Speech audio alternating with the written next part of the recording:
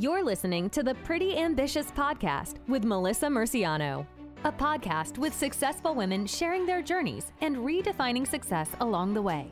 We all have value to bring, from the goal-driven career woman to the impactful stay-at-home mom. Their stories will empower you and give you the push that you need to succeed in the areas that are important to you. So listen along and be inspired as we celebrate and learn from each other. Sure, it's pretty ambitious, but let's do this together. In this episode, you're going to be hearing from Anna Rivas, head of school at LaPorte Montessori. She will be discussing all the benefits of Montessori learning, tips for parents who are homeschooling, and how working hard and speaking up has allowed her to obtain the positions that she's in. So listen in. So for those who don't know you, I would love it if you would just tell us who you are and what you do. My name is Anna Rivas, and I am, first of all, a mom of two teens. And I'm also a Montessori trained teacher for children from infancy to the age of 3. And I'm currently finishing my second Montessori training to work with children from 3 to 6 years old. However, I don't teach anymore. I'm now a head of school. And I've done a lot of other things in education, training teachers, coaching, working with parents, and of course, teaching.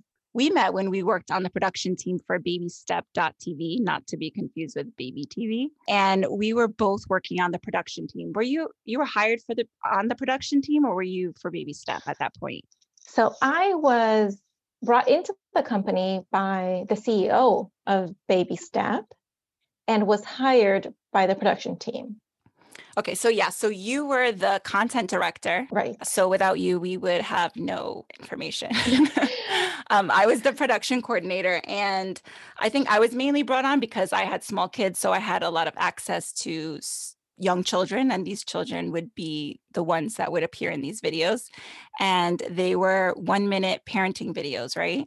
That's right. They were all 1-minute parenting videos, and I think you were kind of the glue, honestly, because you just came in with so much information for us to work off of in terms like the families that you had contacts with. Mm-hmm. And that I found was the most important part of the whole production, because the relationship had to be there because we were working with parents and children. Right.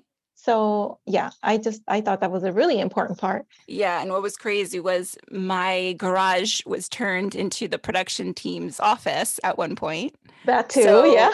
Yeah. So we were all working really closely together. And the videos were actually being shot in my house.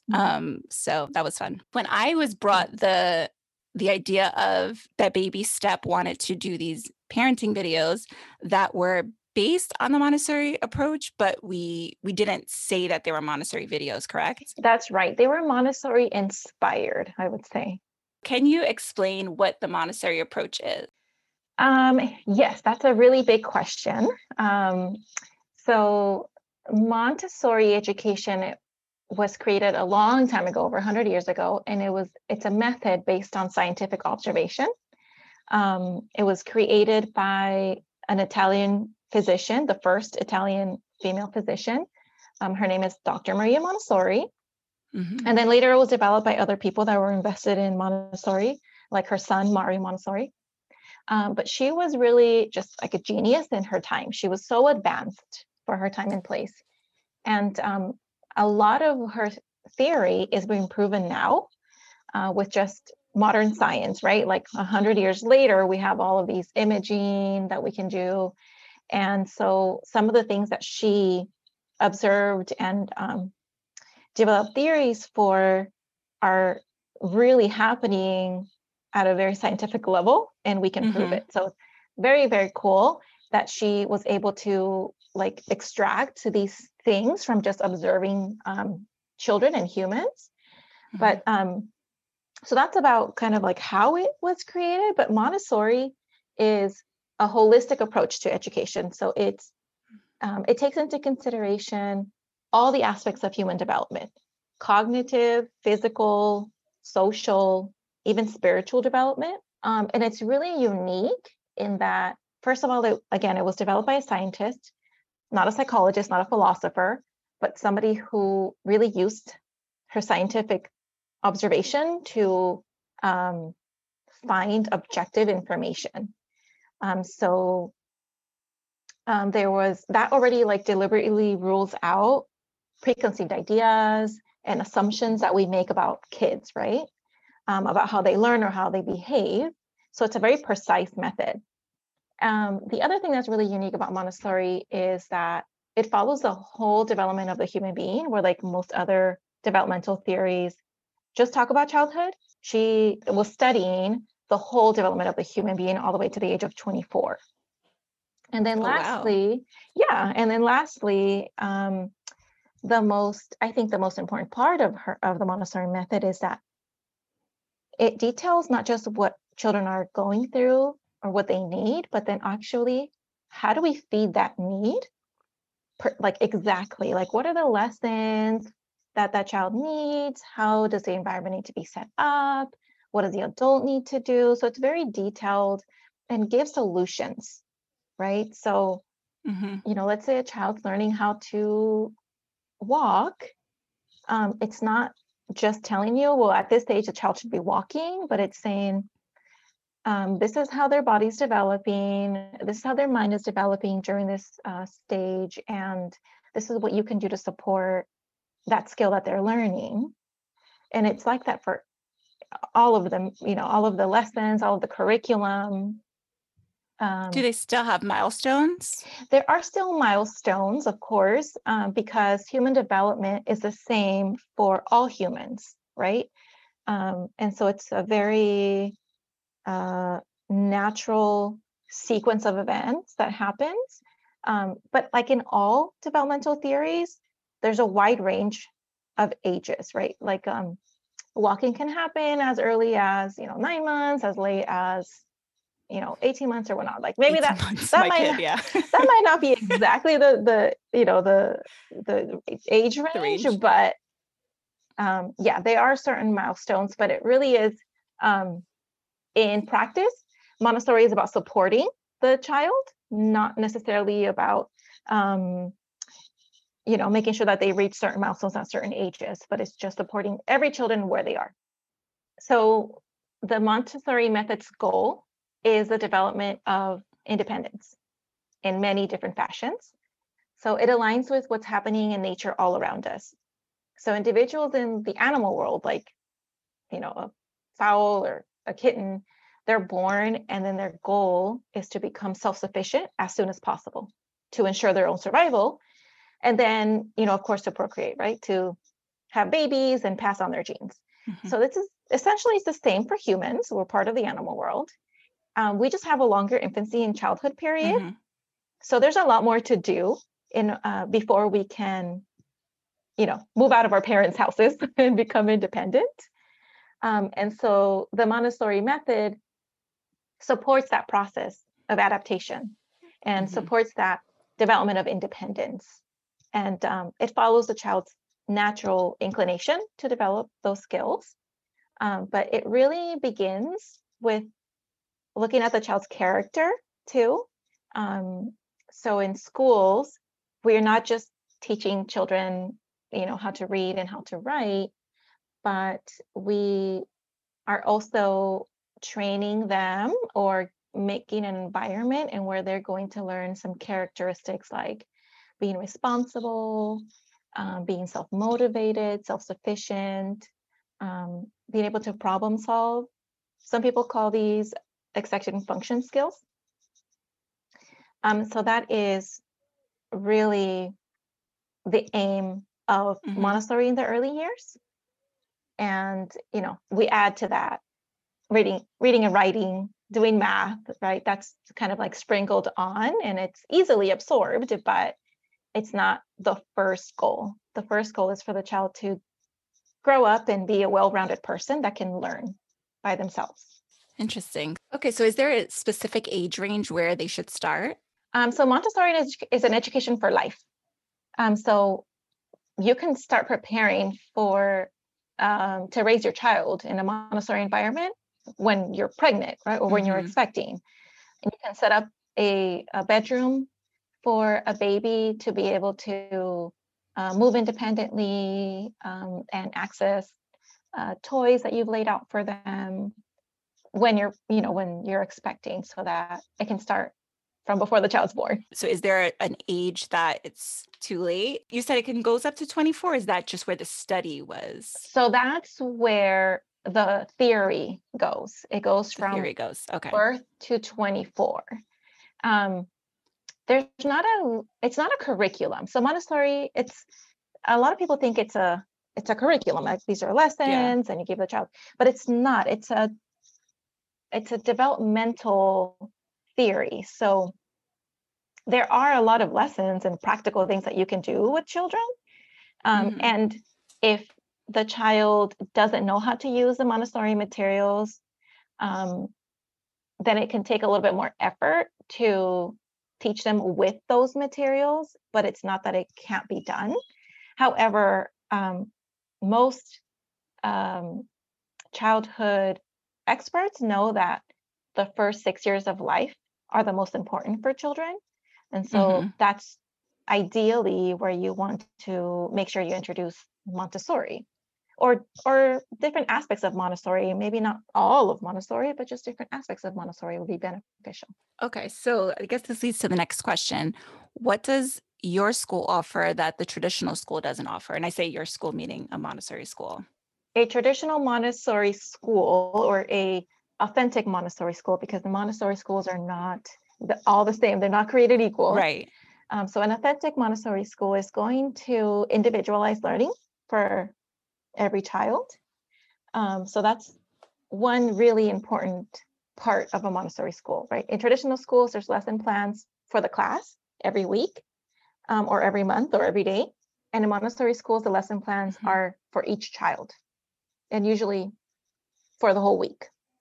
So But how do they do that? That seems like so much work. It is a lot of work. However, this Montessori system is set up to support that, because children are not constantly guided by an adult.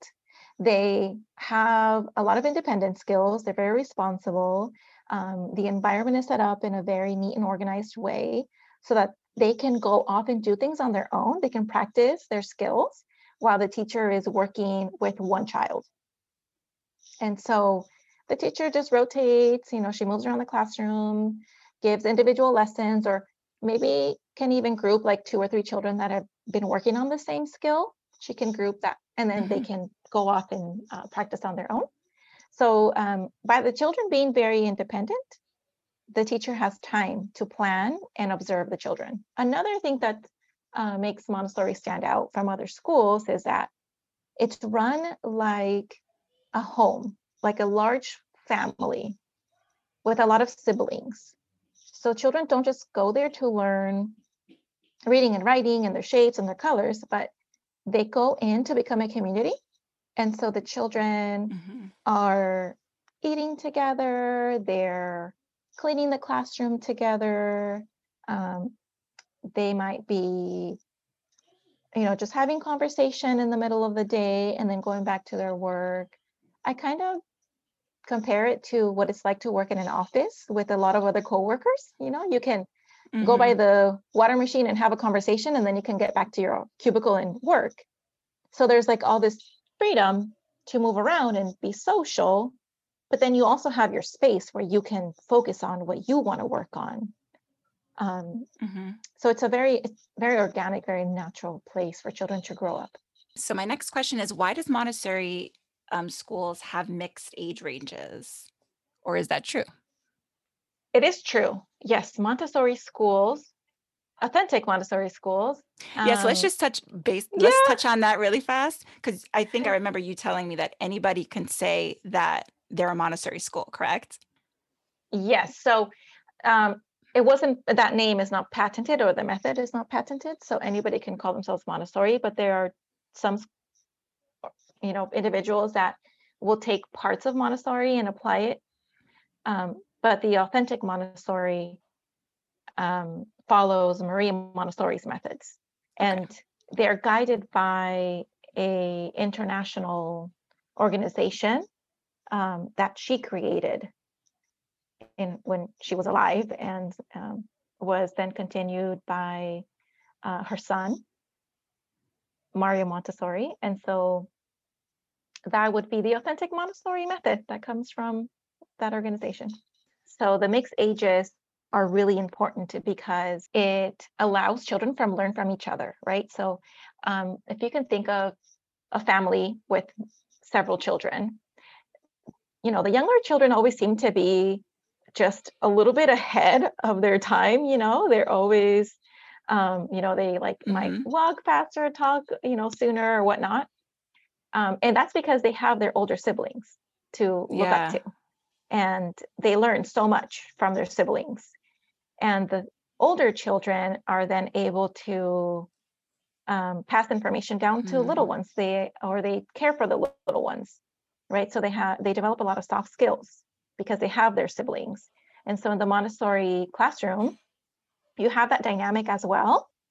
The younger children come into the school and learn from the older ones.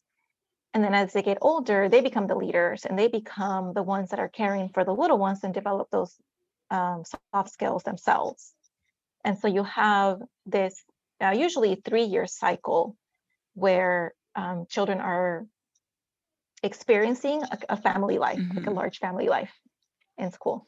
Nice. So that must build a lot of confidence for the older ones. Yes. You can see that in that last year, especially. They're so proud because they're the readers, right? Or they know all the systems in the classroom. So they're not held back by these little ones because everything is so individualized, correct? That's right. Yeah. They have their own lesson plan. So they can advance at their own pace.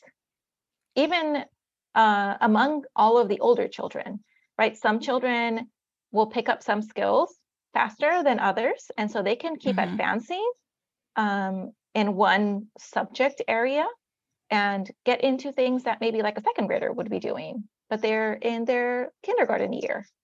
But that flexibility that Montessori gives allows them to work at their own pace.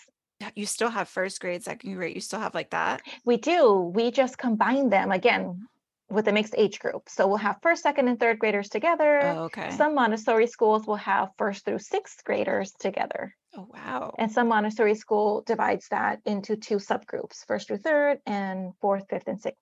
Can you explain what is a Montessori room? So a Montessori room is a place designed to meet the needs of children in that age range that are going to occupy it.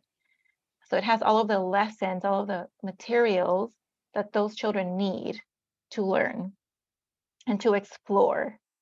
It has math and language material, of course, but it also has what we call the practical life area, a lot of material for children to clean the classroom, prepare food, wash their dishes, take naps. And then we have another fourth I'm sorry, area that just sounds so funny, washing dishes, the kids washing. I think it's every parent's dream.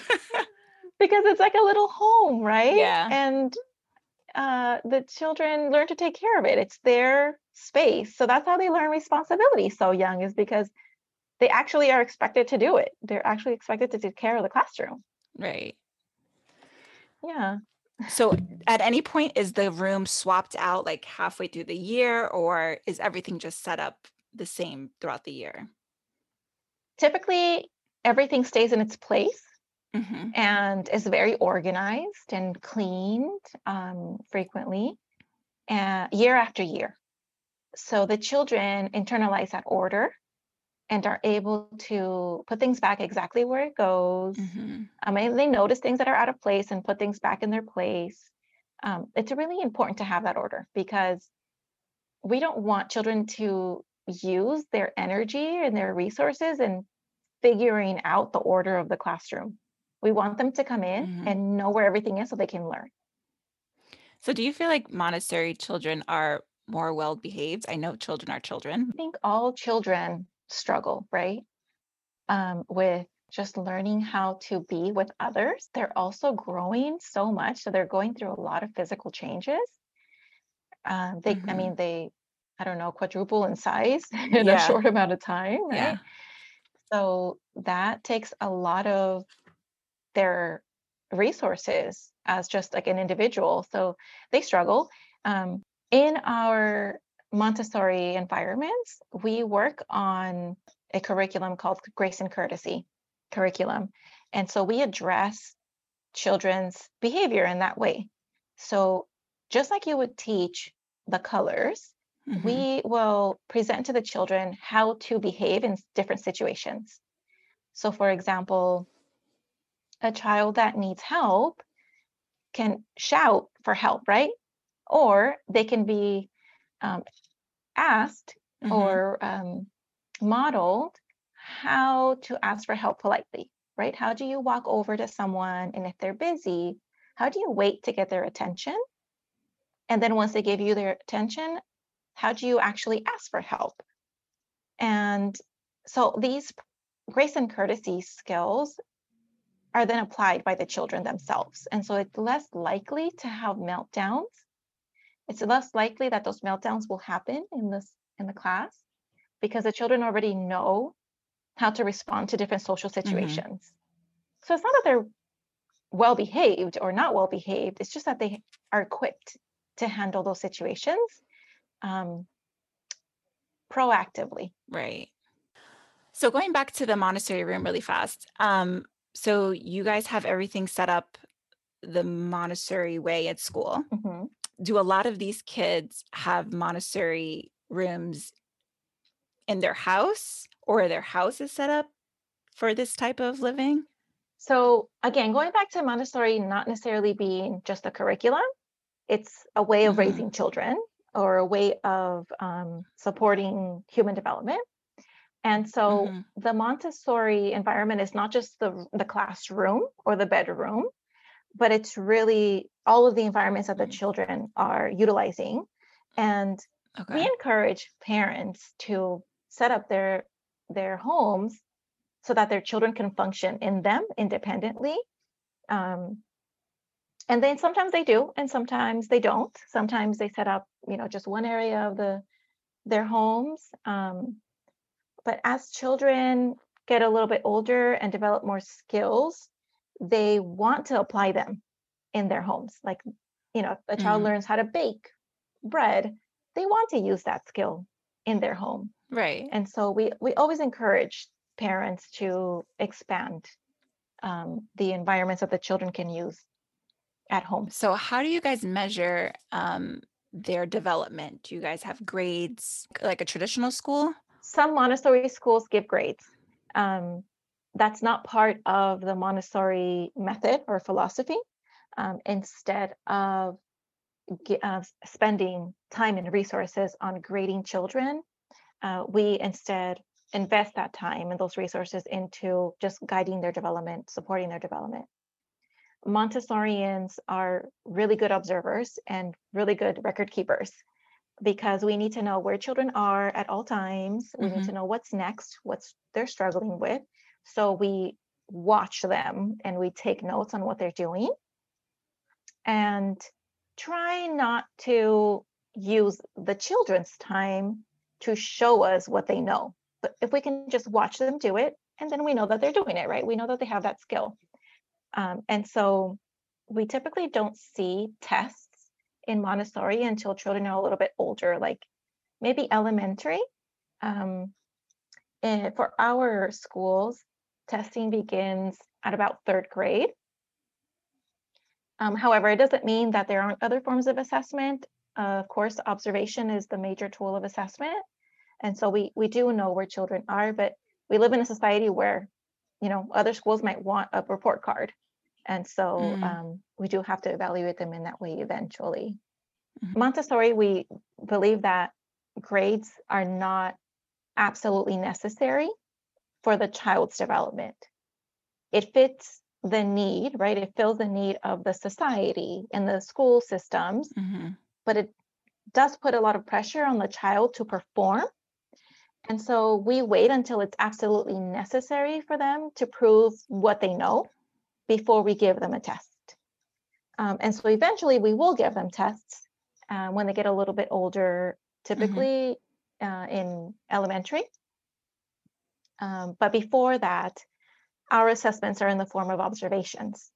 And then Montessori teachers take really good notes on those observations so that they always know what the child knows, what's challenging them, or what their interests are. And so we can continue guiding their development and using our resources and the child's resources to learn and continue developing.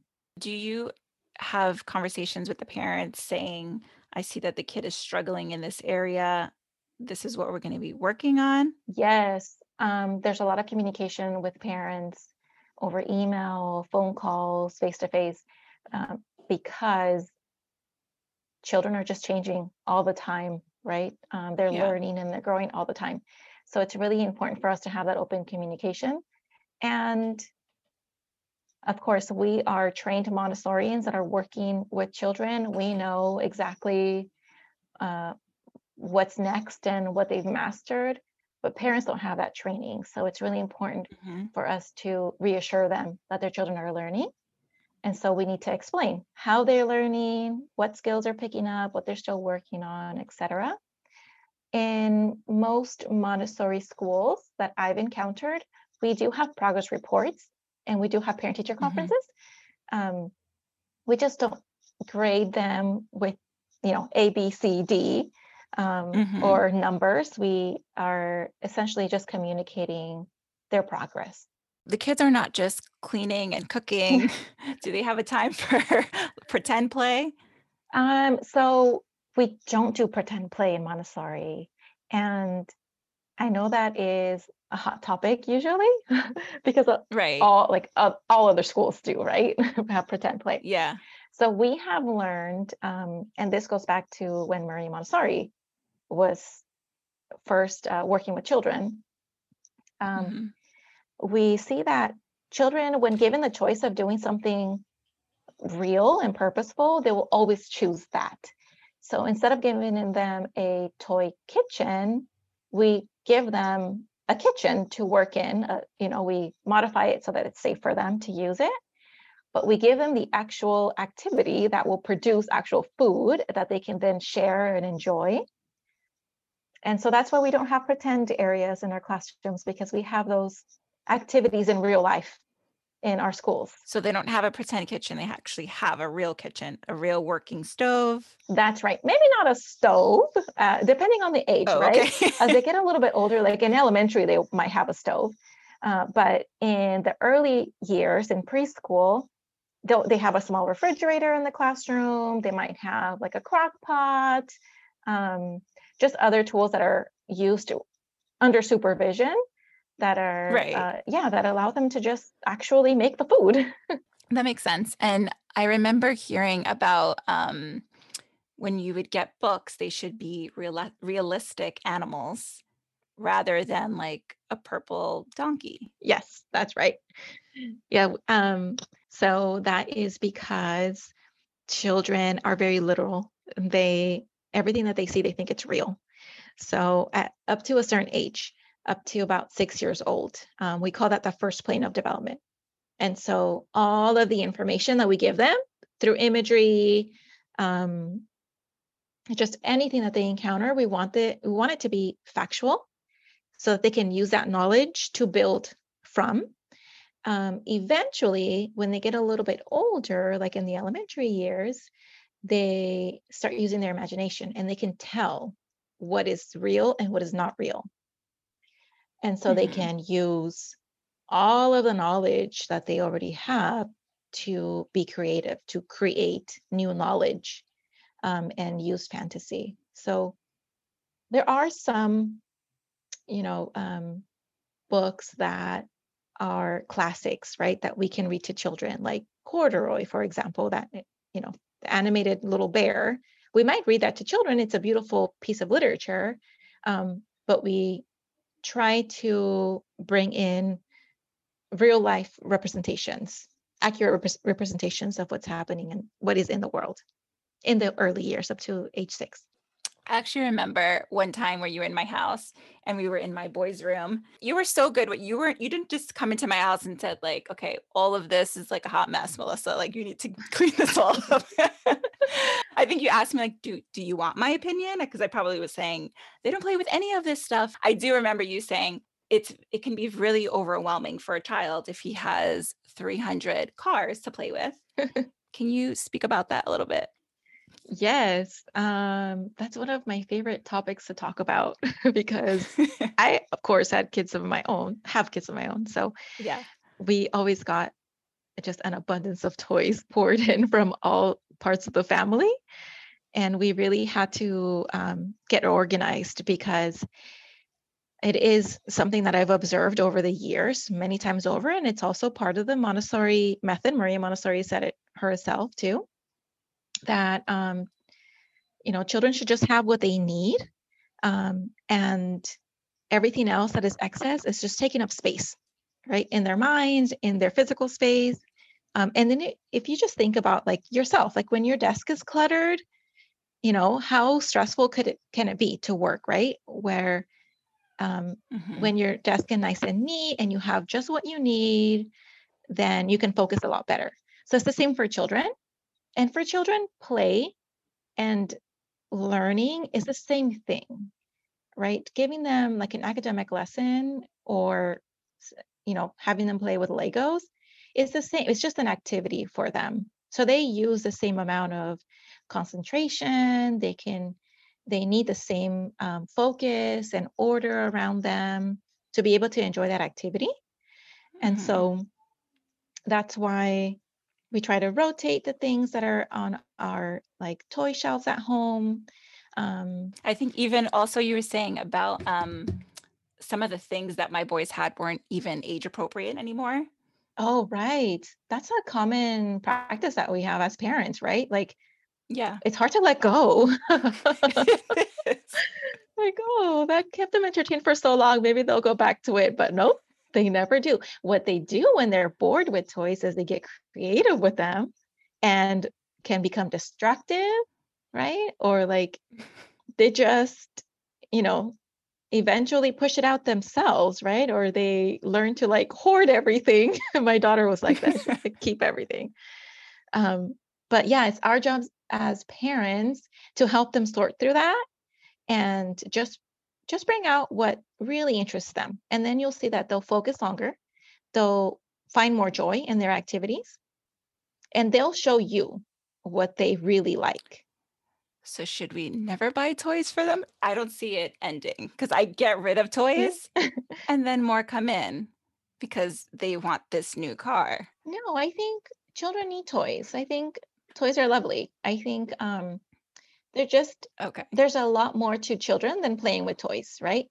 They have a lot more interest that you might not notice because we just expect them to just want to play with toys. But I mean, I remember when my son was in preschool, maybe about 5 years old, and I really needed to pay my bills. I needed to get on the computer and pay my bills. And he was just not getting occupied with his toys.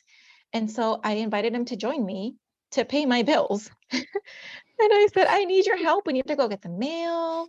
Can you open this envelope for me? And, this is where I'm going to pay the bills on the computer. And let's read that number. Of course, I was double checking everything, but, asking him to read what number was on that line or like, what's the name of that bill? Oh, that's the water bill, right? And explaining to him where that money comes from.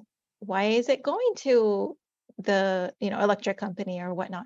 And so if children are allowed to participate in adult life a little bit more, even at like a very superficial level, right? They can't actually pay your bills. Right. They can't manage your account. But if you just invite them into your world, you'll see how interested they are in so many other things than just their toys. Yeah, it is true. Yeah. Can you talk about the infant stage? I heard that there are no baby gates, no high chairs, crib on the floor. Please enlighten us with this information.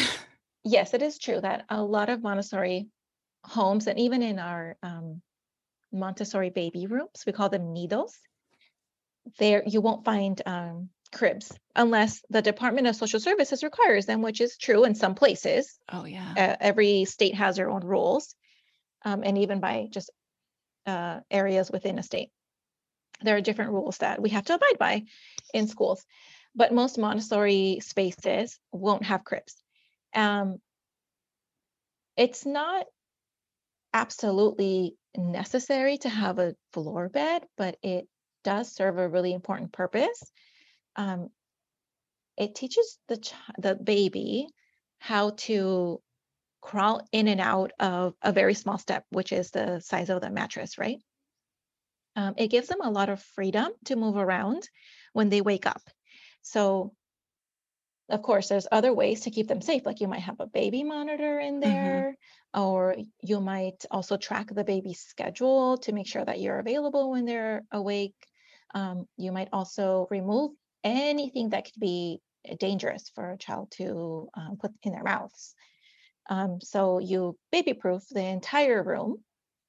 And then when the baby wakes up, they can kind of roll out or like wiggle out of their bed and find something to entertain themselves with, as opposed to what we are doing traditionally is waiting for the child to cry to be taken out of the crib, right?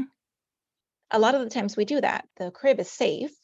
So those bars all around it contain the child. And then the child learns that they have to cry to get your attention, as opposed to entertaining themselves with something around them. So again, it's not that you can't have a crib, but it helps even the adult to be more attentive, right? So you're going over there when the child's waking up, you're not rushing to pick them up because they can entertain themselves. I would think it would be dangerous to have a newborn on a mattress on the floor in case he slides off of it without any bars to protect him. Well, we wouldn't put them on a floor bed when they're really, really young. Okay. We start by having them on a little bassinet until about the age of 3 months. And then we move them over to a floor bed. But they first sleep on a little bassinet. So they are contained and they can't roll out. But eventually, yeah, we do want to move them. And there's things that you can do. Like you can have a carpet all around the floor bed so that when they roll over and they roll out, they're going on the carpet and not like on hardwood floor or something like that. Okay.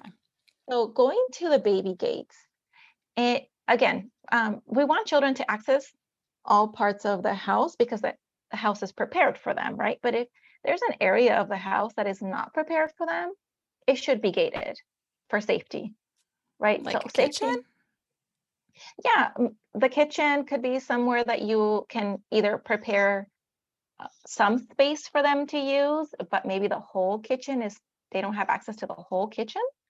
But you'll be watching your baby, right? So if they're crawling over to the kitchen and they want to open a cabinet, the lower cabinets, maybe don't put the knives there, right? Don't put a blender in there. Yeah. Right. But allowing them to explore will not only be really enriching for them, for their experience, but it also eliminates power struggles, which we encounter a lot with as children get a little bit older and become toddlers, right? That one thing that you don't want them to do, that's what they focus on. And then you get into this power struggle with a young child, where when they've had the freedom to explore and there's explanations that go along with limits, and lots of positive things to focus their energy on, you may encounter less power struggles. How do you guys handle children who have special needs? And do you guys take children into your schools who have special needs? Yes, we do not discriminate, as all schools should not discriminate against children with special needs. There are ways that we can accommodate for them. We can modify our environment or our practices to meet their needs. Of course, every school is different, right? And and every child is different. And so some children have needs that the school can't support. They need a different setting. However, we try our best to accommodate and then work with the family to get their support as well. And there have been situations where a child has needed one-on-one attention, and we might not be able to provide that, but a parent can provide an aide that is, has their background checked and is trained for that. And the aide can come in and keep that child safe and make sure that all the other students are safe from some of the Right. behaviors that could be happening in the classroom. But we try our best. And in some situations it works, and some they need an environment that meets their need, and it might not be in our space. Okay, so how does someone find an authentic Montessori school? I think that the easiest, fastest way to get to quality Montessori schools is to go to the International Montessori Association Mhm. that lists them for you. But there are a lot of really good Montessori schools out there that might not be associated with the International Montessori Association. But that is a very quick and easy way to find a good school. But really, parents should approach the school and observe. Right now, obviously, with the pandemic, you can't access a lot of things in person. But during non-pandemic, non-COVID times, Montessori schools should feel welcoming. And when you sit and observe in a classroom, you should see that joy in children in their activities, right? That's a really, really important observation to make as a parent, is not necessarily that they're, laughing and screaming and being entertained all the time, but they're actually peacefully coexisting together in a space. That is the marker for a good Montessori school. Okay. So your training is different than a teacher teaching at the Board of Education, correct? It is. Yes, the Montessori teachers have specific Montessori training that is not only like the pedagogy and the philosophy, but it's also hands-on. So hours and hours and hours, I mean, over 100 hours of observation and practice teaching. So it takes a lot of effort to become a Montessori trained person. But there is a lot of information out there for parents, and a lot of books that have been written about Montessori, and I can list them. But one that comes to mind for those young parents of young children is Understanding the Human Being. That's Mhm. one Montessori book that helps parents of very, very young children. There's a website called aidtolife.org, and that also has lots of good information. But there are many Montessorians that have written books for parents. How to Raise an Amazing Child the Montessori Way is one of them. The Montessori Toddler, the Montessori Baby, Montessori from the Start, Montessori Madness. Those are just a few really good books that can help parents get started. That's good. So I know a lot of people are home with the kids, homeschooling. It's been very challenging. Just like today, I was going back and forth with my 7-year-old, and he just wants to constantly get up from his chair, and he tells me, "Mom, it's just too much screen time," which is funny because I'm like, when you're watching Netflix and Hulu, you're not saying this.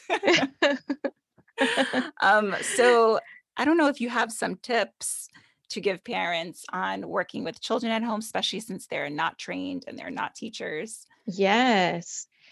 So I would say that the most important part of anything is balance.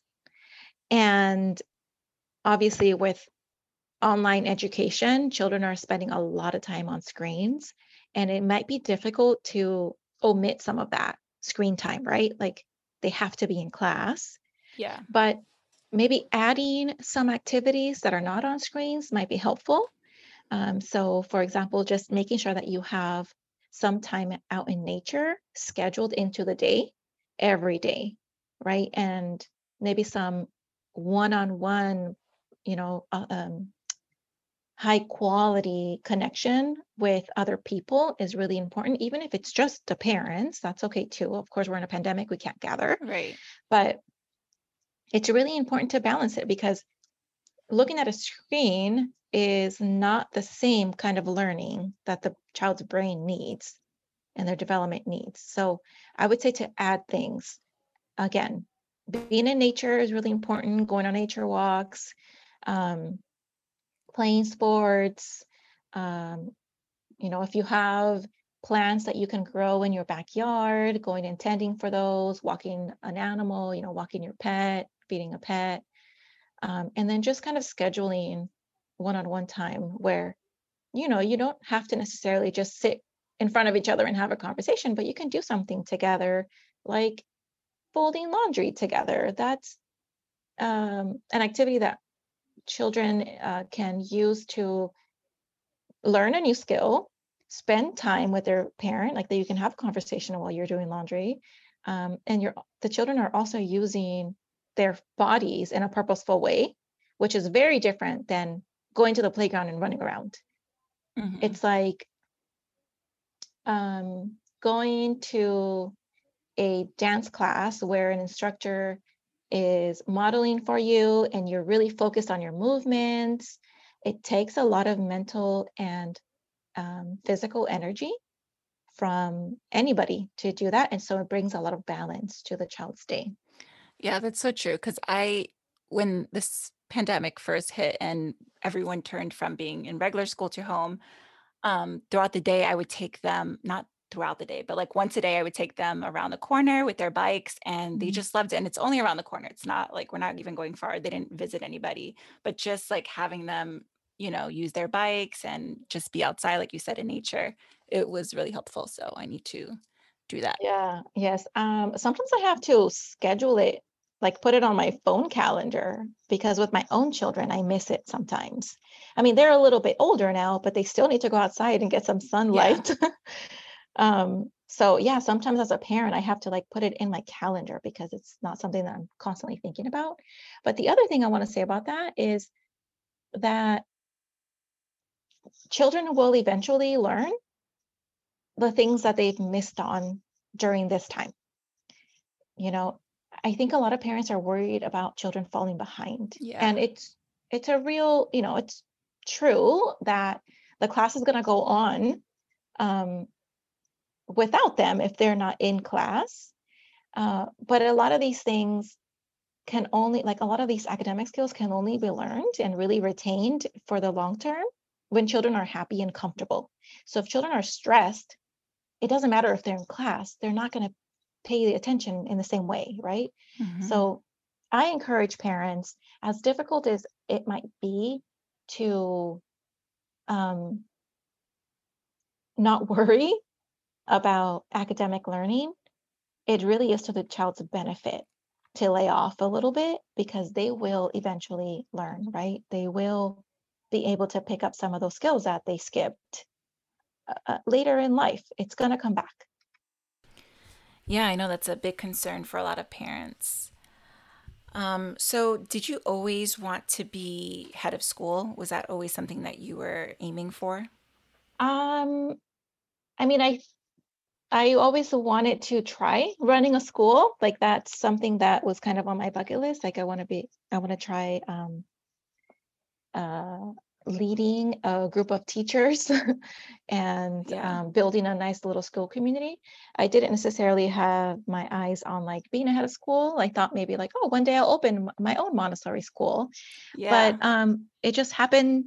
It just happened to me, and I enjoy it. I feel really valued and appreciated by the community that I lead and the people that I work with. But it's so far been a pleasant experience. So I hope to be here for a long time. You've been with Laporte for many years, right? How many years? I've been with Laporte since my son was 1 and he's 14 now. So 13 years on and off. I started as a teacher Yeah. and then left to open my own little preschool, which actually didn't take off because that's when I connected with Baby Step, and then my life just turned into a different direction, which I don't regret one bit. There's just so many great experiences from that. Yeah, we were just waiting for a license to operate. Oh, that's right. And then Baby Step came along, and we started working on this project together. And I really felt like I needed to take advantage of that opportunity because it was just so different and unexpected. And I knew that I could return Yeah. to running a school later. So, yeah, but then after Baby Step, I did a bunch of other things that had, you know, didn't necessarily have anything to do with uh, teaching children. I was working more with adults, doing coaching and things like that. And I got to travel a lot and take my children along. Um, so here I am now, finally settled into a school, but I'm really Yeah. fulfilled. What I always admired about you was just how hardworking you were. And when your kids were around, you were extremely present with them. You were really patient. And I just, when I look back on that time, I just think I don't know how you did it because you were homeschooling them. They were coming sometimes to the office, and you were just always really patient with them. So, can you give any tips to parents who are working from home as well as homeschooling and just trying to find that balance? Because I know it can be extremely difficult. Yes, I can definitely speak to that.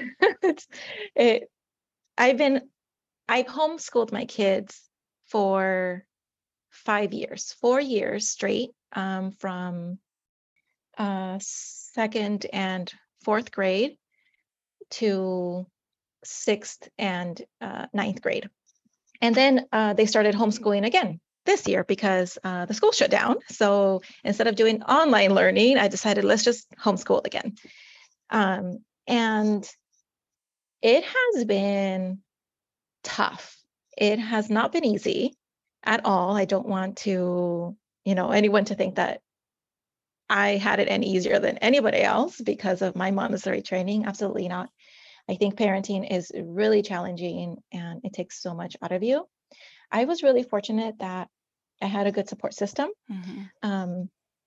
My parents, my sister, my husband, everyone just always supported uh, the way that we wanted to parent and took on some of the roles that I had to put aside to work on the projects that I was working on.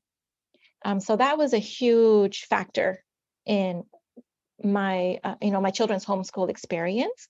My sister's a biologist, so she was able to kind of take care of that curriculum a little bit. Mm-hmm.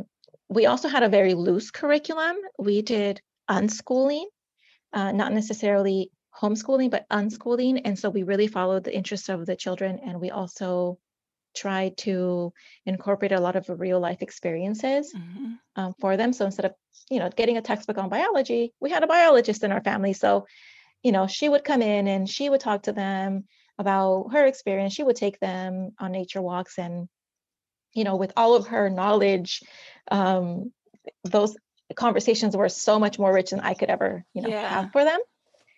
My mom is a gerontologist, so she brought them along to a lot of the activities that she did for her elderly community that she works with. And so they had a lot of experience with that too. My dad's a diving instructor. So it was we were just really fortunate to have a lot of talented people around them. And then again, with Baby Step, you even saw how they came along and were helping with the project a little bit, right? Yeah. They're little. So, but they were like holding the camera and they were in the spreadsheets marking what videos we already filmed. So that was super, super fun. And I think I know that was the aim of homeschooling for us. Mm-hmm. It was giving them a rich experience to build their character, giving them experiences that they can then reflect on when they got older and were learning subjects from a textbook, right? So now when they open up a biology textbook, they know what they're reading. They have some understanding. They have a knowledge base. They've experienced growing their own corn. They've experienced having chickens and seeing them laying eggs and things like that. So it's not just textbook information. It's actually things that they've experienced.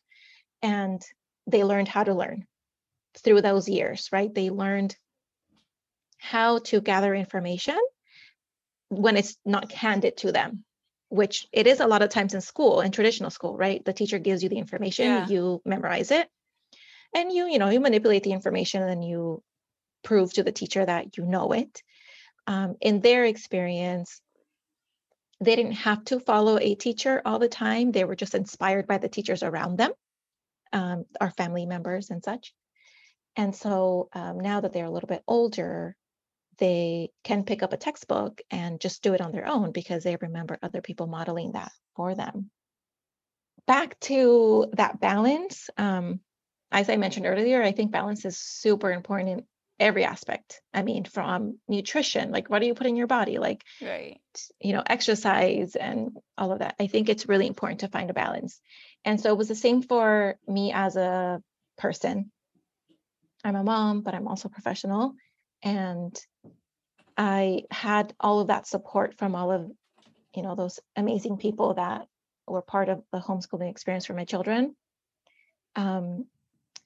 And so that was a big factor for me to be able to balance my career and parenting and homeschooling. But I also made it a point to involve the children in my life and what I was Yeah. doing. Again, like even whether it was paying bills or doing laundry, it was quality time over quantity for us. I traveled a lot in their childhood, but I also was able to bring them with me. I was able to make arrangements with the people that I worked with so that It's they were amazing. expecting my children to come because I just felt really strongly that this is something that is valuable for them. So for a baby step, we traveled to China. My daughter and I traveled to China to So cool. do a presentation for them. And it was wonderful. My mom also came because my mom helped to care for her when I was busy. Oh, nice. But it was just, I always try to find ways for them to also experience real life things in my activities at the same time when I'm busy developing my career. And I've been able to do that so far, not always, but Yeah. a lot of the times. And it's worth the effort. It's a lot more work, but it's worth the effort. Now that they're older, I'm definitely reaping the benefits of that because they are teens and they are so interesting and pleasant to be around. Like, Yeah. I look forward to hanging out with my teenagers, right? When some parents are like running, when are you moving out? Like running Yeah. away. I really, really do enjoy them. And it wasn't a coincidence, it was deliberate, right? We made an effort to help them develop themselves. It wasn't just me kind of like raising them, but it was us supporting the way that they were developing. And so they became just like really interesting and fun people. Yeah, and just seeing just like the things that you do with your kids. I know you don't post everything, but I've seen many trips that you guys taken together, and you guys always have them out in nature, and they just seem always involved. Yeah. I'm tired.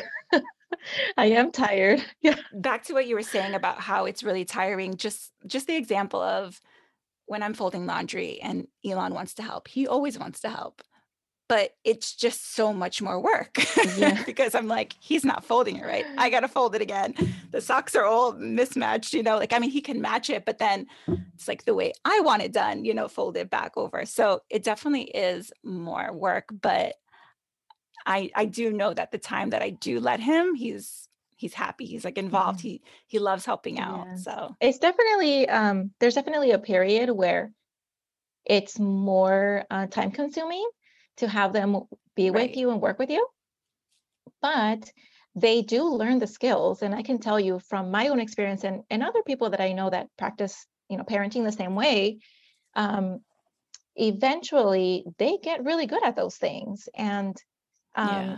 as a 14-year-old at home, I know that I can leave my son to do his laundry. He can clean the pool. He can take care of, our new husky puppy that we just got.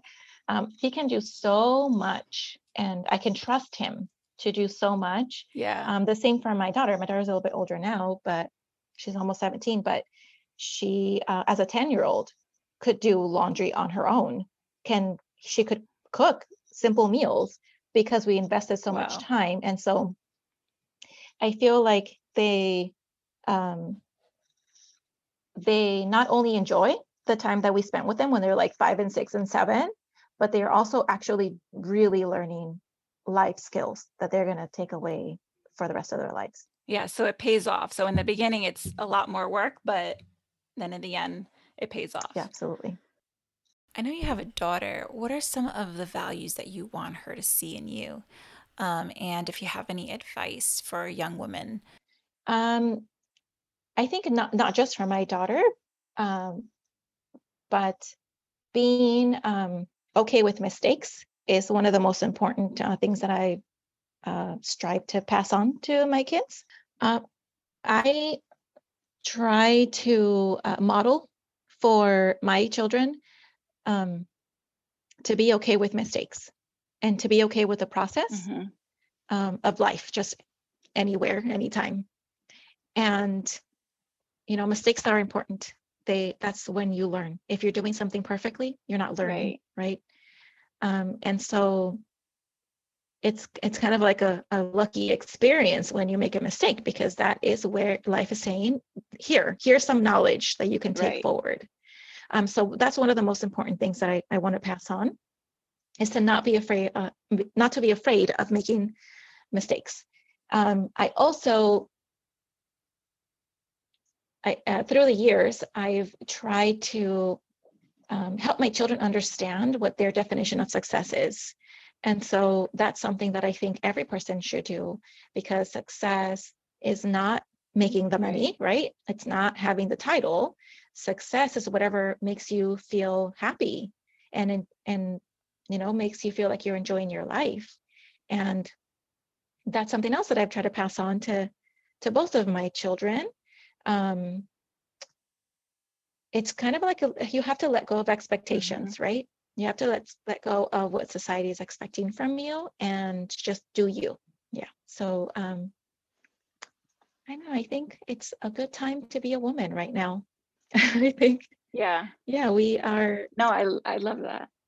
Yeah, absolutely. And I think once you let go of all that baggage that we can sometimes grow up with as women, I mean, just people in general, but obviously as women, we have a different experience.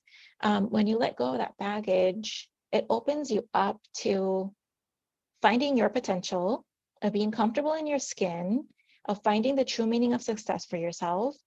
And then when you put that oxygen mask on yourself, you can empower someone else to do it next. And I think that is so important for society, is, when you're reflecting and you're learning and you're growing and you're happy, you will make society better as a woman. That is what we do. We're nurturers. Right. And again, not just women, right? Because there are, all youth, they all need to be grow up to be empathetic, right? They all need to learn what the true meaning of success is for them. Especially these times that, being open to the meaning of gender is so important. I love that. I love what you said about making mistakes, because that's actually why I wanted to do this podcast. I wanted to do something that I knew that was going to be so out of my comfort zone. I just know that if I keep doing this over and over, I'm going to get better at it. I also want to show that to my kids. I want to show them that, you're not going to be good in the beginning, and it's okay. Right. Yeah, absolutely. And I was surprised when I got the call from you to do this. I was like, oh my goodness, it's not something that I expected from her. But no, I'm really happy that you're doing it, because it's super fun. And I think push those boundaries, like make mistakes. Even if we don't get really good at that one thing, it doesn't matter. We experienced it. It was. That's fun. true. Yeah. If someone wants to find more information on you, where can they find you? Okay, so I am a rare person that does not have a public or big presence in the social media world. It just makes me a little bit nervous. I didn't grow up in that time. I'm sure you didn't either, right? Like, you have to embrace the new social media stuff going on. I haven't quite, but if you want to look for my school, the school that I run, it's not my school, but it's the school that I run. You can go to leport.com, LEPORT.com, and look for us there. We are a set of several schools in Southern California, and I love these schools. They're amazing. My children came here. I grew up as an adult here, so it's a great place to be in Southern California. Other than that, I keep my social media presence pretty light and private. Okay. Get in contact with Melissa if you want to talk to me, I guess. So do you do any one-on-one stuff with children? I do. I still, not with children. Oh, with parents? With parents and school leaders. And it's all by word of mouth, just people that I know, or, somebody finds me through someone else. They need a little help with this or that. And so my connections get me opportunities. So you do like coaching calls? I do. I coach parents and I coach teachers and I coach school leaders. Oh, nice. But most of my work is just collaborating with my former and current colleagues. So it's not something that I do for a living anymore, but I still really enjoy it. So I'm always looking to experience those opportunities. But I don't advertise it anymore because it's just not what I'm focused on. Yeah. Now I have an almost college student that I need to focus on in this school. So oh my goodness, that's so crazy. I'm satisfied. Anyways, Anna, thank you so much for your time. Thank you so much for doing this. I know everybody is going to get so much information from this episode, so thank you. No, thank you for having me. I'm so happy that we got to connect again. It was so great to spend time with you. Yeah, and just kind of relive all those baby step things, right? It was so much fun. So thanks. Thank you so much for listening. If you loved today's show, be sure to screenshot it and share it on your social. Don't forget to tag @PrettyAmbitiousPodcast on Instagram. We would love to hear from you.